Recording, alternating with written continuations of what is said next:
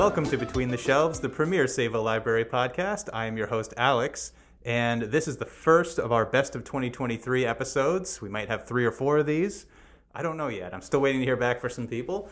But I'm super excited because I have 2 new guests on the podcast, never been on before. So thank you, Lizzie, for joining us, and Sam. Hello. Thanks for joining. Hello. Thanks. You're both 2 new additions to the library, so we honestly have not had any one-on-one interactions really at all up until right now. I've seen you walk by the desk, and that's about it. Yeah. It's a good introduction. Yeah, exactly. True. So we're going to learn a lot about each other in this episode right now. Okay. So this is like a crash course of like, who are you? So again, thank you for joining. And our listeners, you can find Lizzie and Sam at the front desk right when you walk in. Yes, you can. I'm also joined in this episode by Tim Sicarella, Hello. our assistant director. Glad to be back. Saluting no, you right don't now. do that. That's gross. Thanks. So again, this is our best of 2023 episodes. We all have a lot to talk about. I don't want this episode to run super long, so let's just get right into it. Does anyone want to start off? I don't mind starting it off. You can just start. That's Okay, fine. I'll just start. So on this episode and every other episode, I have a book, a show, and some albums to talk about. So I'm going to start off with my book. The book is called The Golden Age, Part 2. It's a graphic novel. Tim, have you read the first one? Yes, actually, yeah. That first one came out last year. 2020. I thought it was last year. It was a little while Maybe ago. I read it last year, but yeah, great graphic novel. It is a fantastic... It's one of my favorite graphic novels of all time. The artwork is stunning. It looks like an oil painting, like every single page is gorgeous. It's kind of medieval. It's a fantasy. Yeah, exactly. And yeah, it's sort of set in this like French medieval kind of kingdom area, and it's basically the king dies, and the kingdom is supposed to be taken over by the daughter, but the youngest son kind of usurps her, kicks her out, takes the crown, and it's sort of about her trying to get back into power, claim the throne, and kind of doing it by starting a revolution, like an uprising, basically, with all like the peasants and everybody else. So it's kind of like a Game of Thrones-y kind of story, but it's much more condensed. It doesn't have like a huge cast of characters. It's a much more compact story. And this is part 2. So we like what I was saying. So I think it's a duology. This is the end of it. Okay. This is it. So if you like I highly recommend the first one. This one is just as good, if not better. It's a duo who writes and illustrates it. It's Roxane Mourier and Cyril Pedrosa, I think their names are. I'm sure that's correct I think pronunciation. that's the correct pronunciation. I did my research. Anyways, it's fantastic. Like the first part 1 was a 5-star read for me. This one is also a 5-star read. It's just stunning artwork. And it's larger than your average graphic novel. Like the size of the book is larger. Yeah, it's yeah, exactly. It's I don't know, Like a bigger format. maybe like 10 inches by 14 inches. Yeah. It's a pretty hefty sized book. Not long, but yeah, it's larger. Art looks like almost kind of like a fairy tale in a way. Yeah. It's hard to describe, but it's kind of like if you think of a fairy tale, but like beautifully painted. Yeah. That's kind of what it comes across as. Yeah, it's very unique. I can't really compare it to anything else. It's sort of like early Disney when That's what I'm everything thinking was of, like yeah. hand painted, and that's sort of the style they're going for, but it's also like very uniquely their own. And there's not very much dialogue either, which is great. It's most of the story is told just visually, and it's just works great. Again, I don't want to run on too long about it, but I can't recommend this series enough. It's only 2 books.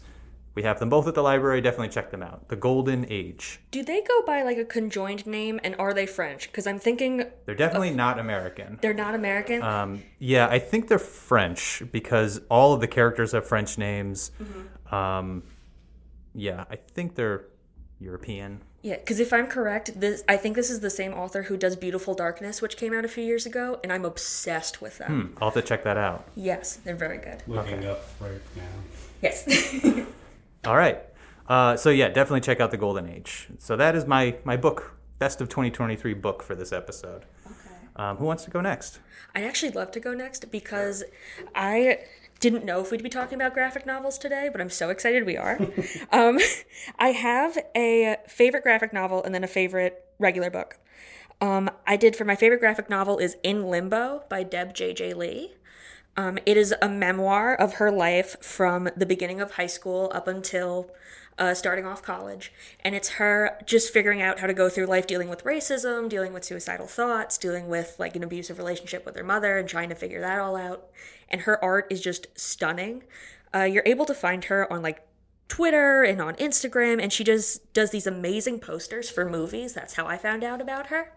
And I ended up just ordering her book, and I'm not usually into like non-fantasy books. Like, they bore me very easily. This one was so much fun to read. Like, the pacing was great, the writing was great.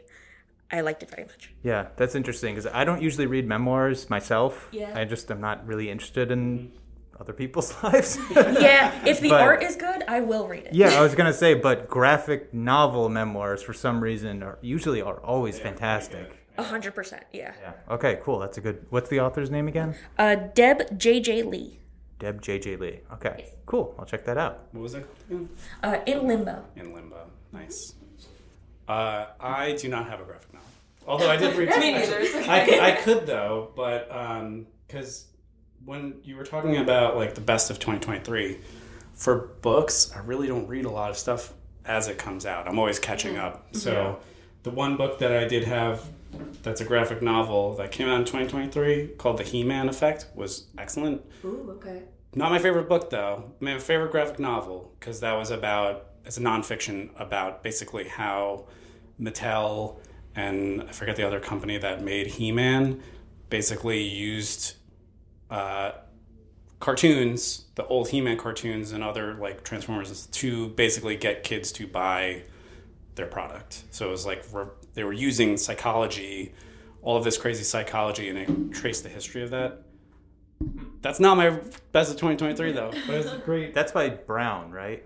Yes, yeah. Is it Box Brown? Vox Brown. Yep. Yeah. Yeah. Really, Christina's the one that recommended that. But actually, my favorite book of the year was Killers of the Flower Moon, which it's the movie's coming out, but it's a nonfiction from at least a few years ago. Yeah. And that is the book is so good of tracing the history of like this crazy story of the Osage Native Americans, their tribe that was basically, they ended up in Oklahoma, forcibly moved there, and then they happened to be on one of the richest oil lands in the entire country and became basically millionaires, and then how they were systematically picked off by other people that came to steal their money. And it's a crazy story. It's also about the birth of the FBI and Edgar Hoover and all this other stuff. So I don't really read nonfiction all that much, but those two nonfiction books are both some of my favorite books of this year. Yeah, it doesn't even read like nonfiction. Like, it's just such a crazy story. And I read it, I think last year. I read it as soon as they announced that Martin Scorsese was going to direct the film adaptation. I was like, oh, I have to read this book now. And it's amazing. I'm not surprised at all that Scorsese jumped on this, because it's a very violent story, and it's just like it's a pretty wild story of it's kind of lost to history in a way. Not anymore, but and that author does really good nonfiction too. He wrote The Lost City of Z, which was also adapted in a movie, but the book was unbelievably good. So that was about like trying to find treasure in the Amazon, and a lot of people just ended up dead. So yeah, but it was really, really good. So I don't remember the author off the top of my head. I'll have to look it up. I'll put it in the show notes. Sorry. It's interesting because, like, a lot of the nonfiction that you read, you don't even realize that all of this stuff happened. Like you said, it's kind of, like, forgotten half the time. And then you're like, wow, I feel like I was, like, living under a rock. Like, I don't know. And, like, especially with, like, I'm taking this music class in school, but it was all about, like, the Native Americans and all the things that they've gone through. And it was only recently that there was a show that came out that had, like, a full indigenous cast. That's like the first time it's ever happened, and this was like 2 years ago. Yeah. It's just like Reservoir Dogs. Right? Yes, yeah. It's like it's stuff like that where you're like, why did I not know this? Like, you know. Reservation Dogs. Yeah. I think it's every time I read it, I'm like, Reservoir, Mr. White, like whatever. Yeah. That's a great book. I highly recommend that book. Mm-hmm. All right. Lizzie, you have you Yes. go next? So, my favorite book that came out this year was actually the Paris Hilton memoir. Okay. Honestly, this surprised me because I'm not a really big, like, Paris Hilton fan. Like, necessarily, I've never really known anything about her. And her life has just been so crazy. And for me, at least, I'm sure she wrote it with someone, but it really felt like she was writing it. Like, it didn't sound very, choppy or over... Like, not in her voice. Yeah, like, exactly. It sounded exactly like she wrote it. And it was just about her life growing up and basically how she was, like, the first influencer ever. And she was kind of one of the first women who figured out how to get paid for, like, going out and partying and, like, doing all this stuff. And she actually went to, I don't know if anyone knows anything about her, but she went to a, basically, like, a teenager, like, rehab. And it was basically very abusive, and she had a lot of PTSD that she was going through, and she didn't know it was PTSD, and she didn't tell anyone anything about it. So it was kind of about her, how she worked through that. She was partying all day, all night. And it was only recently, I think, in 2020, she went back to that place that she was kept, and they were kind of, like, protesting outside. And a lot of the parents who had their kids there took them out because she started explaining what was happening and those, like, horrible things. And she also wrote about, like, how she was having a kid and things like that. And I just thought it was so interesting. Because, again, I also don't really like nonfiction that much. I mean, it's more of an autobiography than anything, but still, I just thought it was really, really good. Yeah, she's had a fascinating go of it. I didn't even think about being, like, the first influencer aspect of it, but she's the first person I can think of. First modern one. Yeah. Exactly. Like, that's what... to make, like, a living out of. Right. Yeah, like, because she was already obviously famous because she's a Hilton, but she really knows how to connect and how to work. And that's kind of what she was explaining, how, she mentions how she was friends with Britney and how she was friends with, like, Kim Kardashian and these things, like, before they were even big, and she kind of brought them up too. And I just read Britney Spears' memoir, autobiography, literally yesterday, and she even brought up how, like, her and Paris Hilton used to go out all the time, and, like, it was just fun. And I also really liked how she talked about how technology's changed, like, throughout all the years. And how when she used to go out and party, it was so fun because you could just kind of, like, let go, you could do whatever. And she saw the change of how technology now, everyone's kind of, like, they're kind of, like, watching their back, kind of, you don't really let go as much as you could have. Yeah. Like what she was saying. And she noticed that was super... In her day, she just had to look out for paparazzi, and now everyone's a paparazzi with smartphones. Exactly. And, like, sometimes I think that, like, the technology aspect of stuff is, like, a little tacky, but the way that she explained everything was just so good. It's funny because I think around her age, and just for me growing up, I could not stand her. It was just, she was everywhere. She had that show that was the worst, and like, there was just a lot between her and Britney. It's just funny for me seeing them now, like, coming out with memoirs, and it just makes me feel old, I guess. But it's just funny because it's like now you're seeing, and this is across the board, like, how people that grew up in the 90s, I guess, and early 2000s, how they were treated would not fly now. And now it's, like, coming around of, like, they're telling their side of the story and how terrible it all was. And it's just interesting having grown up with these people in, the landscape, I guess, and seeing it now, how it's interpreted. Exactly. And, like, with this, I don't know how to describe it. I guess it's almost just like a teenage rehab thing that she went to. Like, it was a lot that had to do with the parents, which was super interesting because I think I heard that Tom Hanks had a similar thing happen to him. Like, I think he sent his son to one of these, like, teenage facilities, and... Is this the son that's the rapper? I'm honestly not sure. I'm pretty sure.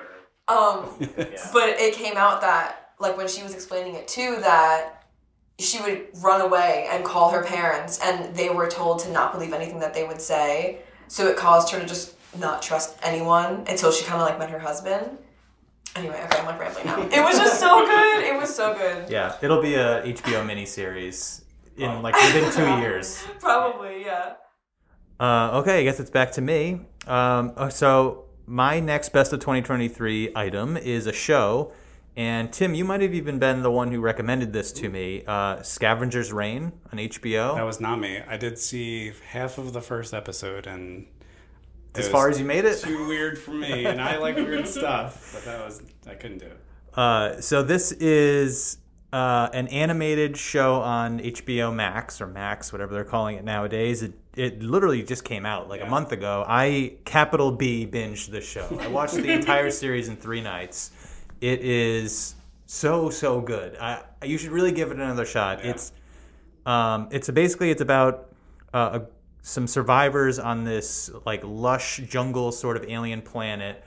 They're stranded there when something happens to their ship, and they get stranded on this planet. And it kind of follows these 3 separate groups, kind of trying to make their way on this planet, try to survive. So one group is trying to like make a settlement and they realize that they're not going to be rescued, so they're just trying to make the best of it. One group is trying to scheme a way to get off the planet, and then another group is kind of going crazy, being stranded on this crazy jungle planet. And it's really fascinating to watch how these characters all play off one another, and it is like a hard sci-fi kind of story, but it's not, the themes of the show are not sci-fi themes. It's really about relationships, trust, guilt, things like that. Like how these characters sort of like you get story, like backstory of what happened, to get them stranded in flashbacks from one of the characters, which I don't want to spoil anything, but is really cleverly done to incorporate the flashbacks into the show. So you start to learn a little bit more of the backstory, and some of the characters are more guilty than others of how things progress the way they are, and it's just a really, really well done show. The pacing of it is very slow and deliberate. Like the animation really, it's almost like a Japanese film, like a Kurosawa film, because they'll just have like long shots of just nature with no dialogue. So the pacing is very slow on purpose, and it's just fascinating. Like it's just so good. It's pretty wild too with how they treat the science fiction aspect of it, because it really makes you feel like it's an alien planet. Like the things visually, like you couldn't do this in any other medium. Like it has to be animated just because of how weird stuff, just the alien creatures, the robot, like all of it is just pretty crazy. Yeah, I thought it was an anime show at first, just because the animation quality is so high, and you normally only see that in anime, not in Western animation or American, especially American animation. But it's not an anime. It's very unique. It's its own bird. I really can't compare it to anything else other than really anime, because they generally appreciate the art form of animation more in Japan. But I just there's a great video. There's a YouTube guy I follow, Nerdwriter, who does he usually writes about movies and things, but he did a great video on this show, and he kind of compares it to, I don't know if you've seen like Werner Herzog films, but a lot of his films deal with the same themes of like man versus nature, or men like capital M, like humanity being like humbled by nature, like finding themselves like in awe of nature, and nature just overwhelming humanity's trying to tame it as like a theme. And that's definitely present in this show. And like Tim was saying, like the whole world they do such a great job of making it feel alien, like so foreign. Like all the creatures just behave in ways you've never seen organic life work on this planet. Just the way they interact with the plant life and the animal life, and it's just amazing, like how much thought they put into the environment. Anyways, I can't recommend the show enough. I cannot wait for season 2. The cliffhanger of season 1 is just chef's kiss, like amazing. Like it's so good. Well, hopefully HBO Max doesn't do the thing that they've been doing where they just cancel things. Oh my god, I can't handle that this year. It's been too much. They've done it a lot, so hopefully you get a season 2, Alex. I hope so, but season 1 does end, like it does kind of have an ending. Yeah. But they do kind of leave open some threads for a season 2, and I just want to see where this team does. It's they're two, I forget what the guys' names are, the creators, but I really want to see where they go with it. because I've read interviews with them and they said like they have so many more ideas. Like they didn't get to use 10% of what they have in their like, the Bible or whatever that they use to draw inspiration from for like all their ideas. So I really hope they do pick it up and keep going. I'll revisit it again. I'll try it again. Yeah, give it a shot. It took me like at least 1 or 2 episodes before you start getting in the rhythm of it, and then it just clicked. Like I couldn't stop watching it at that point. So if you're a fan of like the movie or the book Annihilation, I love Annihilation. I think you'll like it. If you like the art style of Mobius, the artist, you'll like this. And I never saw Lost, but I can see some parallels between this show and Lost as well. So, anyways, Scavenger's Reign on HBO. Check it out. That's my show. I can go next. So I'm not good with TV series. Like, I fall off of them immediately. If we're talking about my favorite show that I've just seen clips on TikTok, it would be Fiona and Cake, which is a continuation of Adventure Time that, if I explain any of it, it will spoil it. But for something I've started, it's probably Scott Pilgrim Takes Off. And what it is the original story of Scott Pilgrim. It's based off a graphic novel. And it's this guy who falls in love with a girl named Ramona. And she ends up having 7 evil ex-boyfriends that he has to fight. And then he grows along the way. The TV show, however, I thought it was just going to be a direct thing. Turns out, Scott, this is a spoiler for it, obviously, Scott loses in the first battle, and then we follow Ramona as she tries to make amends with all these evil ex-boyfriends. And it's just such a fun, diverging from A, the comic books, and B, the movie, the live action one. And there's so many new characters, there's so much new representation for it, and the art style is just beautiful. That is an anime too. Yeah. Also. So I read the book way back when it came out. It's one of my favorite graphic novels. Mm-hmm. Loved the movie, and then watched the first episode. And I wish I knew that going in that it wasn't going to be Scott's story, because by the end of the episode, I was like, well, this is dumb. It's just almost a 1-for-1 recreation. That's what up I until the end. Be. And I was like, I don't want to bother watching this if this is what it's going to be. But if I knew, I'm watching the rest of it now. I just haven't finished it yet. But if I knew going in that it was going to be a very different type of story, I would have been fully in that first episode and liked it probably more. Yeah, I was going to go into it expecting it to be a full recreation, but just because the animation was really nice. Right. But then the minute he loses, I'm like, huh? Yeah. What? And then we go to the whole next episode and everyone's leaving the dance hall that he ends up dying in. Yeah. And I'm just like, so that's it? Yeah. What happens the next 6 episodes? Yeah. But that's very fun so far. Yeah. That the movie is one of my favorite Edgar Wright movies. It's up there. But that I really do appreciate how they're changing it up. And yes. Even if it's it still probably won't rank up there with, I guess I just have too much sentimental ties to the original stuff. Oh, absolutely, yeah. But they're doing a really good job, and yeah, the animation style is so good. Yeah, what it was that when I read the graphic novels, I was too young to be reading those graphic novels, so I didn't understand most of it, and now I go back as an adult, and I'm like, none of that was appropriate. No. So... Especially if you're in your 20s, Scott's in his 20s, it just resonates. It resonated for me when, I guess it came out in early 2010s, maybe earlier than that actually. I can't really remember. I don't know. I feel the black and white 07 or 08 came out earlier than that. Maybe, yeah. And I haven't revisited the graphic novel in a while, but they're still great. Absolutely. And they also have the original. All the voices are the actors from the movie, which is great. Just hearing Wallace come back, I was so excited because I love Wallace's character in the live action movie. Yeah, he was perfect. Yes. Yeah. I listened to an interview actually, Triple Click, the podcast we listened to, they recently reviewed this show and they were saying how, well, first of all, this new show on Netflix, the creator of the comic books wrote it. So it's the original creator of the show, Brian Lee O'Malley, yes. And Edgar Wright, the director of the movie, comes back as a producer. Yeah. So it's all the creative forces are there. It's not like a new team taking it over. So if you liked the show the books rather, or the movie, you can find something in this that you like. Yeah. And in Triple Click, they were talking about how, I guess, Lee O'Malley was kind of felt kind of trapped by Scott Pilgrim because it took off. It was such a smash success that he couldn't do anything else other than Scott Pilgrim after that. Like, none of his other stories were taking off.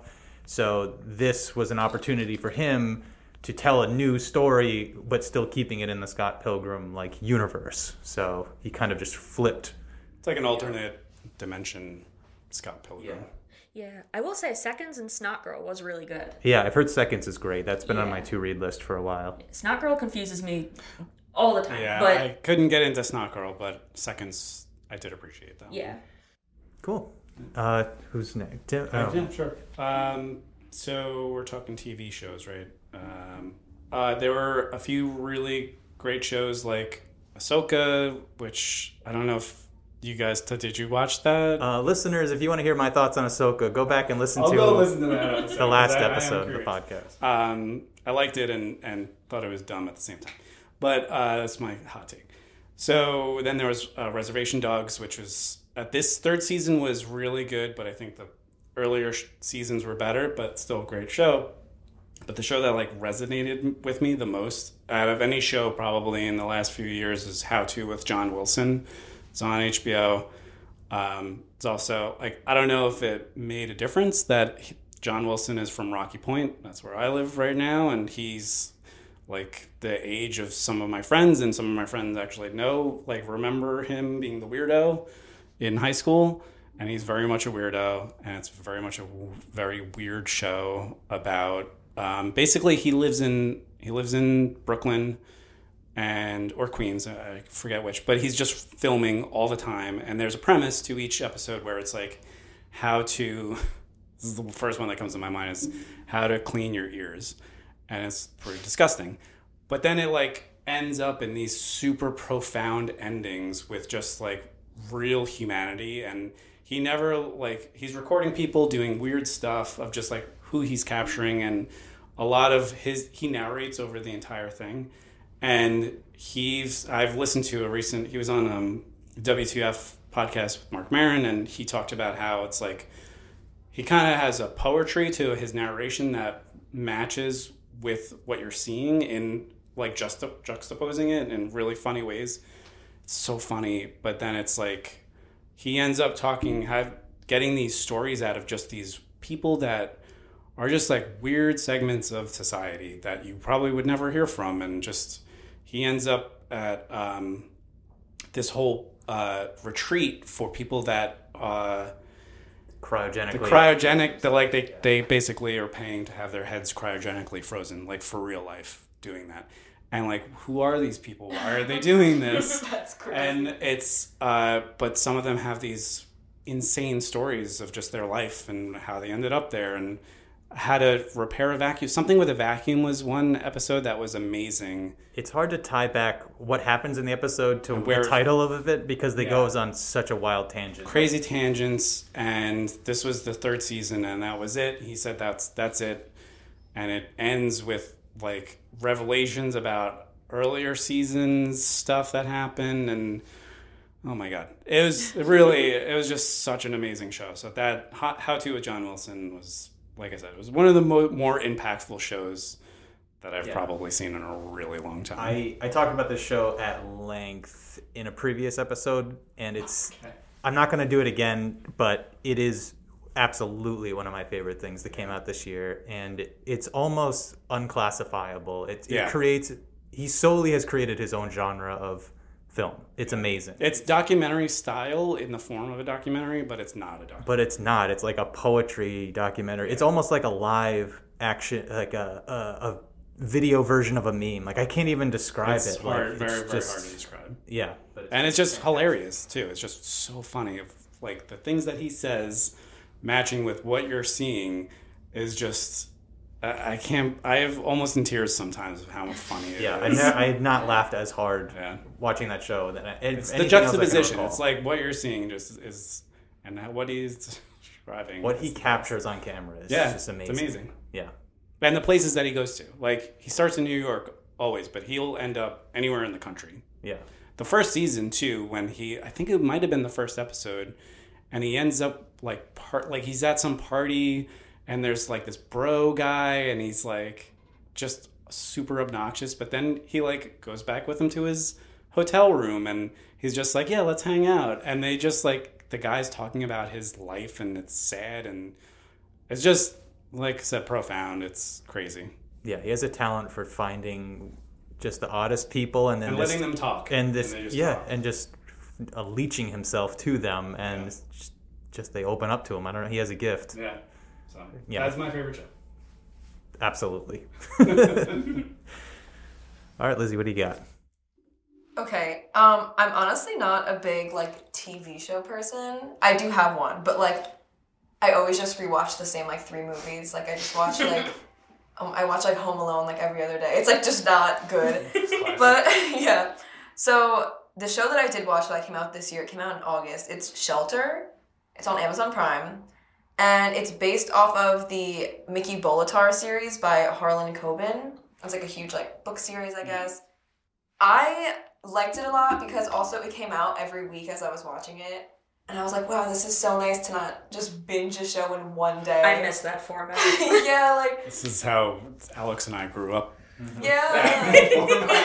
So oh my God. it is nice to see it kind of coming back, because it really does make you appreciate a show more. 100%. Absolutely. Like, it came out on Thursdays, like every Thursday. I was like, oh my God, I can't wait to see what happens. And it was just 8 episodes, so it was like short. They were like 45 minutes.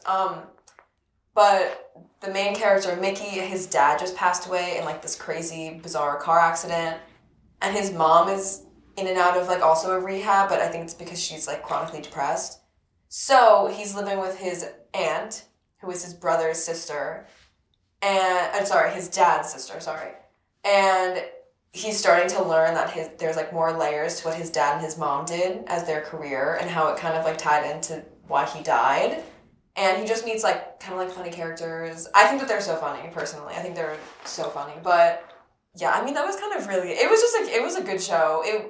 Some of the plot lines were a little bit like, okay, don't really know where that's coming from. Like, I don't know why it kept tying back to like Nazi Germany. I don't know why.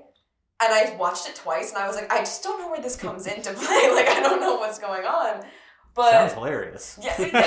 Just a fun sprinkle of Nazi Germany. It's just like, I don't know why that's here. But overall, it was really good. And I really did like it. So it's like a thriller? Yeah, it's like a mystery thriller, but it's not too dark, because I don't like dark stuff at all. I can't do it. So it was... Like a dark comedy, sort of? Not even like a comedy. It was just like... I mean, I thought that they had like good like one-liners type of thing, but overall it was kind of like a drama, I guess. Mm-hmm. But yeah. I kept seeing it pop up and the trailer would start to play. I'm like, what?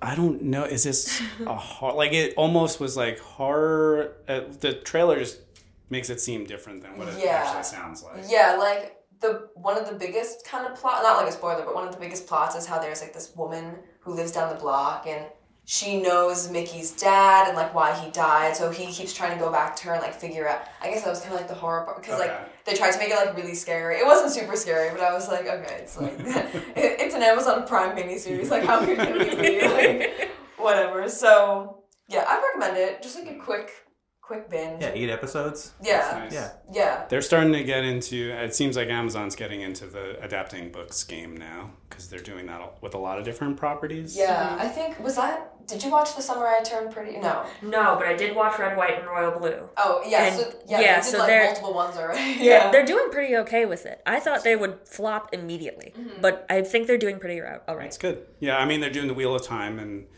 I'm still trying to get through the second season. I do like it.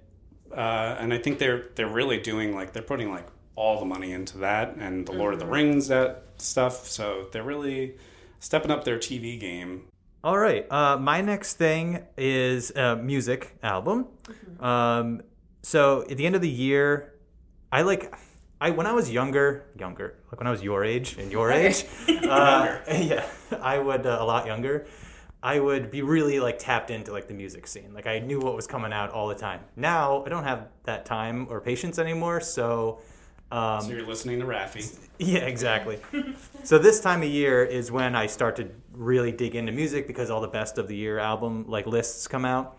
So this album was on many lists. The artist's name is Blonde Shell, and it's her self-titled album, Blonde Shell. So she's an artist named Sabrina who is from New York, and I guess she had some success on like Bandcamp and releasing stuff online under her previous artist name, which was Baum, Baum, and it was more like poppy stuff. And I guess this is like her kind of like rebranding herself as like an indie rock kind of artist in the vein of like Courtney Barnett, if you know her at all, or like Angel Olsen, kind of like that wheelhouse. So I think she is as good as both of those artists. And I love Courtney Barnett and Angel Olsen. Like, they are my favorites, some of my favorites. And I think this rises definitely to their level. It ranges from kind of like this pop grungy sort of style indie rock, but she also has some kind of like folky singer-songwriter songs as well. It's just beautifully produced. She has a great voice. This album really came out of nowhere for me. It's a very, very catchy album. Lots of earworm things. You'll just be like humming to yourself throughout the day. It's a great album to just kind of put in the background and chill out to.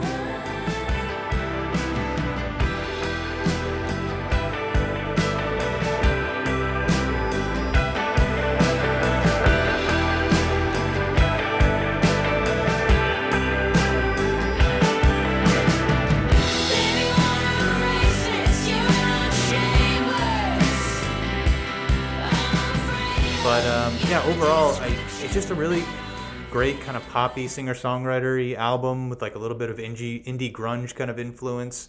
So again, if you like Courtney Barnett, this is like the next best thing. Like, this is right in that wheelhouse. So yeah, 'cause she hasn't really done a lot lately. No, she hasn't. I don't think she had an album that come out this year. She had her little thing with what's that guy's name? The guitarist. Anyways, yeah, she's been touring, I think. Yeah. But yeah, definitely check out Blonde Shell if you want. I'll put a link to it in the show notes, because I think she's gonna blow up, and she's a New York artist too, so definitely check her out. So that's my first of two music recommendations. But I don't know if we want to go around the room again or come back to me for my final one. Your second one if you want. What is it? Yeah, all right, cool. So my other album of the year is "I Play My Bass Loud" by Gina Birch. So. This is another kind of like indie post-punky sort of genre album. Gina Birch has apparently been around since like the 70s. This is her first solo album though, and she's 67. It's her first solo album. She's a bassist, and I guess she was in a British punk band called the Raincoats in the 70s and 80s that was really big. I'd never heard of them, but I'm definitely going to check them out now. Anyways, so her first solo album, it's still kind of in that post-punky sort of wheelhouse, but it's more like bass heavy, like kind of groovy, sort of like mellowy, sort of groovy tunes. It's kind of like Gorillaz, like if you like the band Gorillaz, but without like the rapping. It's kind of like just like their beats, kind of. Because they have great beats. Yeah. So I'm just like, okay, shh. I want to hear the melody. Thank you. It's like that, but like less produced, like more like, like a 4-piece band. Mm-hmm. So it's kind of in that wheelhouse. And then like Public Image Limited, you're both way too young to know who that is, but that's another kind of like band that's, I think, influenced Gina Birch's solo stuff. It's like another great album to just play in the background, like chill, good vibes, like if you're cooking or, I don't know, it's wrapping present season, something like that. This is like a great album to have in the background. My favorite tracks are I Play My Bass Loud, the self-titled track. That's her hit from this album, and it's fantastic. I'm playing it every day now. Notes fly around the room, dancing to their tune. Notes fly across the street, notes rattle your feet. Notes fly around the room, dancing to their tune. Notes rattle your feet, they fly across the street. But some of the other tracks are really, really good. She has really powerful lyrics. Like, she's described this album as like a feminist album. And some of those tracks definitely like I can absolutely like the lyrics and the song are really really powerful. I Am Rage, I Will Never Wear Stilettos, and the Feminist song like are three extremely powerful, like awesome songs. So definitely check those out. So the album again is called I Play My Bass Loud by Gina Birch. Sounds good. Check them out. Cool. Yeah. That's all I got for this episode. What about you guys? Okay, cool. So I'll go. I also have two. I won't go into great detail with it. One of them is an internet controversy, apparently. But I love AJR, and they just came out with a new album called The Maybe Man. Wait, what do you mean it's an internet controversy? Some people hate them. Oh, I like them. They're cool. Yeah, no, they're like, this is music for people without taste. And I'm like, I'm having fun. That's not fair. Leave me alone. Exactly. Okay? But they're kind of like a pop techno band. They had a few hits, on TikTok, but also on the radio. So like Burn the House Down is one of them, or like World's Smallest Violin. But this one, they have a new song that came out called Inertia, and it's very, very good. Now you're not in love anymore, but you'll stick it out for like 20 years more. Saying, oh, don't you like a nigga better, but you do what you can. Don't you like a little better? I describe their music as like, if you want to dissociate, like safely. And but it's a very nice vibey music for me. The other album I have is Olivia Rodrigo's Guts. I really liked Vampire. She's starting to work on doing like punk stuff a little bit more. It's not incredibly punk. It's like that mixture of pop It's punk like right now. Avril Lavigne. Yes, it's very Avril Lavigne. Yeah. But I would also describe it as like Girl in Red meets Aurora, which Aurora is very like Norwegian folk music, which sounds a little odd, and then Girl in Red is like that pop kind of LGBT like love music.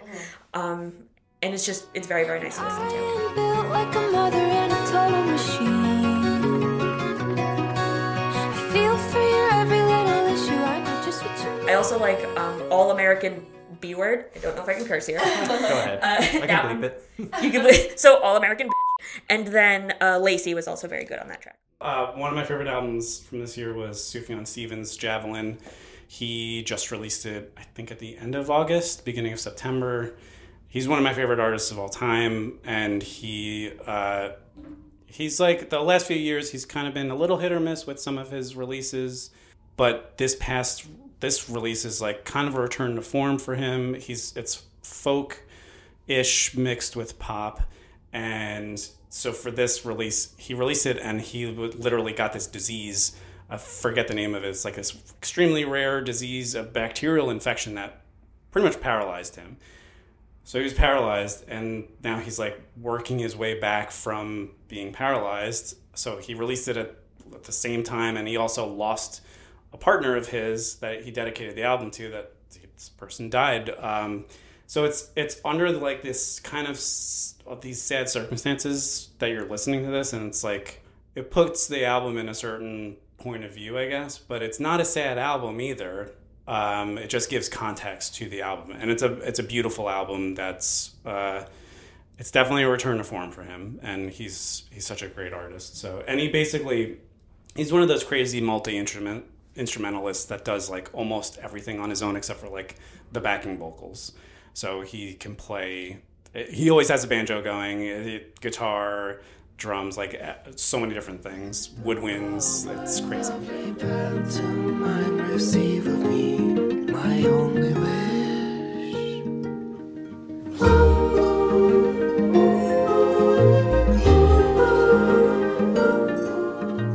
Yeah, he's one of my favorite artists too, but he is hit or miss for me. This album was one of the misses, unfortunately.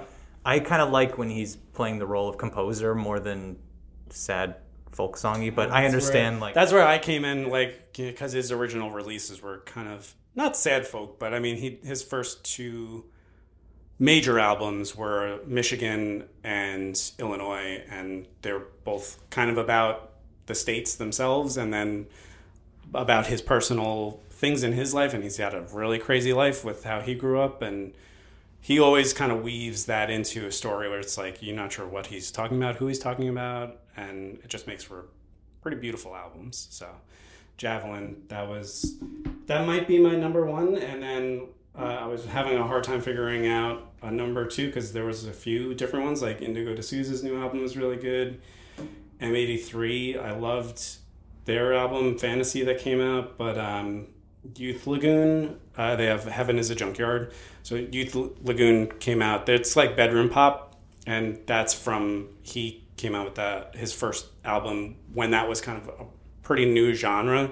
So it was probably early 2000s, maybe mid 2000s. But so he has a new album out that's like a return, also kind of a return to form in that of just, he's from Oklahoma maybe, or I forget, one of those middle states, and a lot of what he sings about is like the craziness of the drug issues that happen. Like meth comes up a lot in his songs. It's beautiful music, but it's just like really dark stuff sometimes of just like what he's seen. He's had friends that have died from drug overdoses and just stuff like that. So Feed my eyes, knuckles that a prize fighter can't buy. I got the world, so I'll be fine. I got the sunshine to figure me out. kind of heavy. Yeah. It's a little heavy, but also great music. So that's Youth Lagoon. Yeah, that album was showing up on a few lists. I gotta check that one out. It's so good. And he's done, his name is Trevor Powers, and he's done like solo stuff for a while and kind of abandoned Youth Lagoon as like a band, quote unquote. But he brought it back, and oh my God, it's so good. So good. It's like bedroom pop, basically. Mm-hmm. I'll have to check that out. All right, do you want to close out the episode? Do you have another recommendation? Yeah, so actually, Sean, who also works here, so we're in the tech department, and I just kind of play music on my computer for everyone. So recently, we've been listening to the Minus or Subtract, I don't know what he goes by, for Ed Sheeran's last album that he came out with. That's been really good. I honestly just started listening to it like a couple weeks ago, but I like to just shuffle it. It's like very nice. And Sean was actually telling me how kind of similar, his friend who he was friends with like forever passed away suddenly. I think it was from a drug overdose. And then his wife also got cancer while she was pregnant with their baby. And so he wrote like all that. She's okay now. I think she went through treatment and everything, and the baby's healthy. But a lot of the lyrics are kind of about that and how like he was so scared with everything that was happening. And it's just honestly really beautiful. I think he's so talented. How can it be this heavy? Every song reminds me you're gone, and I feel the lump form in my throat. 'Cause I'm here alone, just dancing with my eyes closed. And then I was gonna say my favorite concert I went to this year. I thought Go for it. that was like the only one I could think of. So long story short, my friend had an extra ticket for the Lumineers. They went to Jones Beach.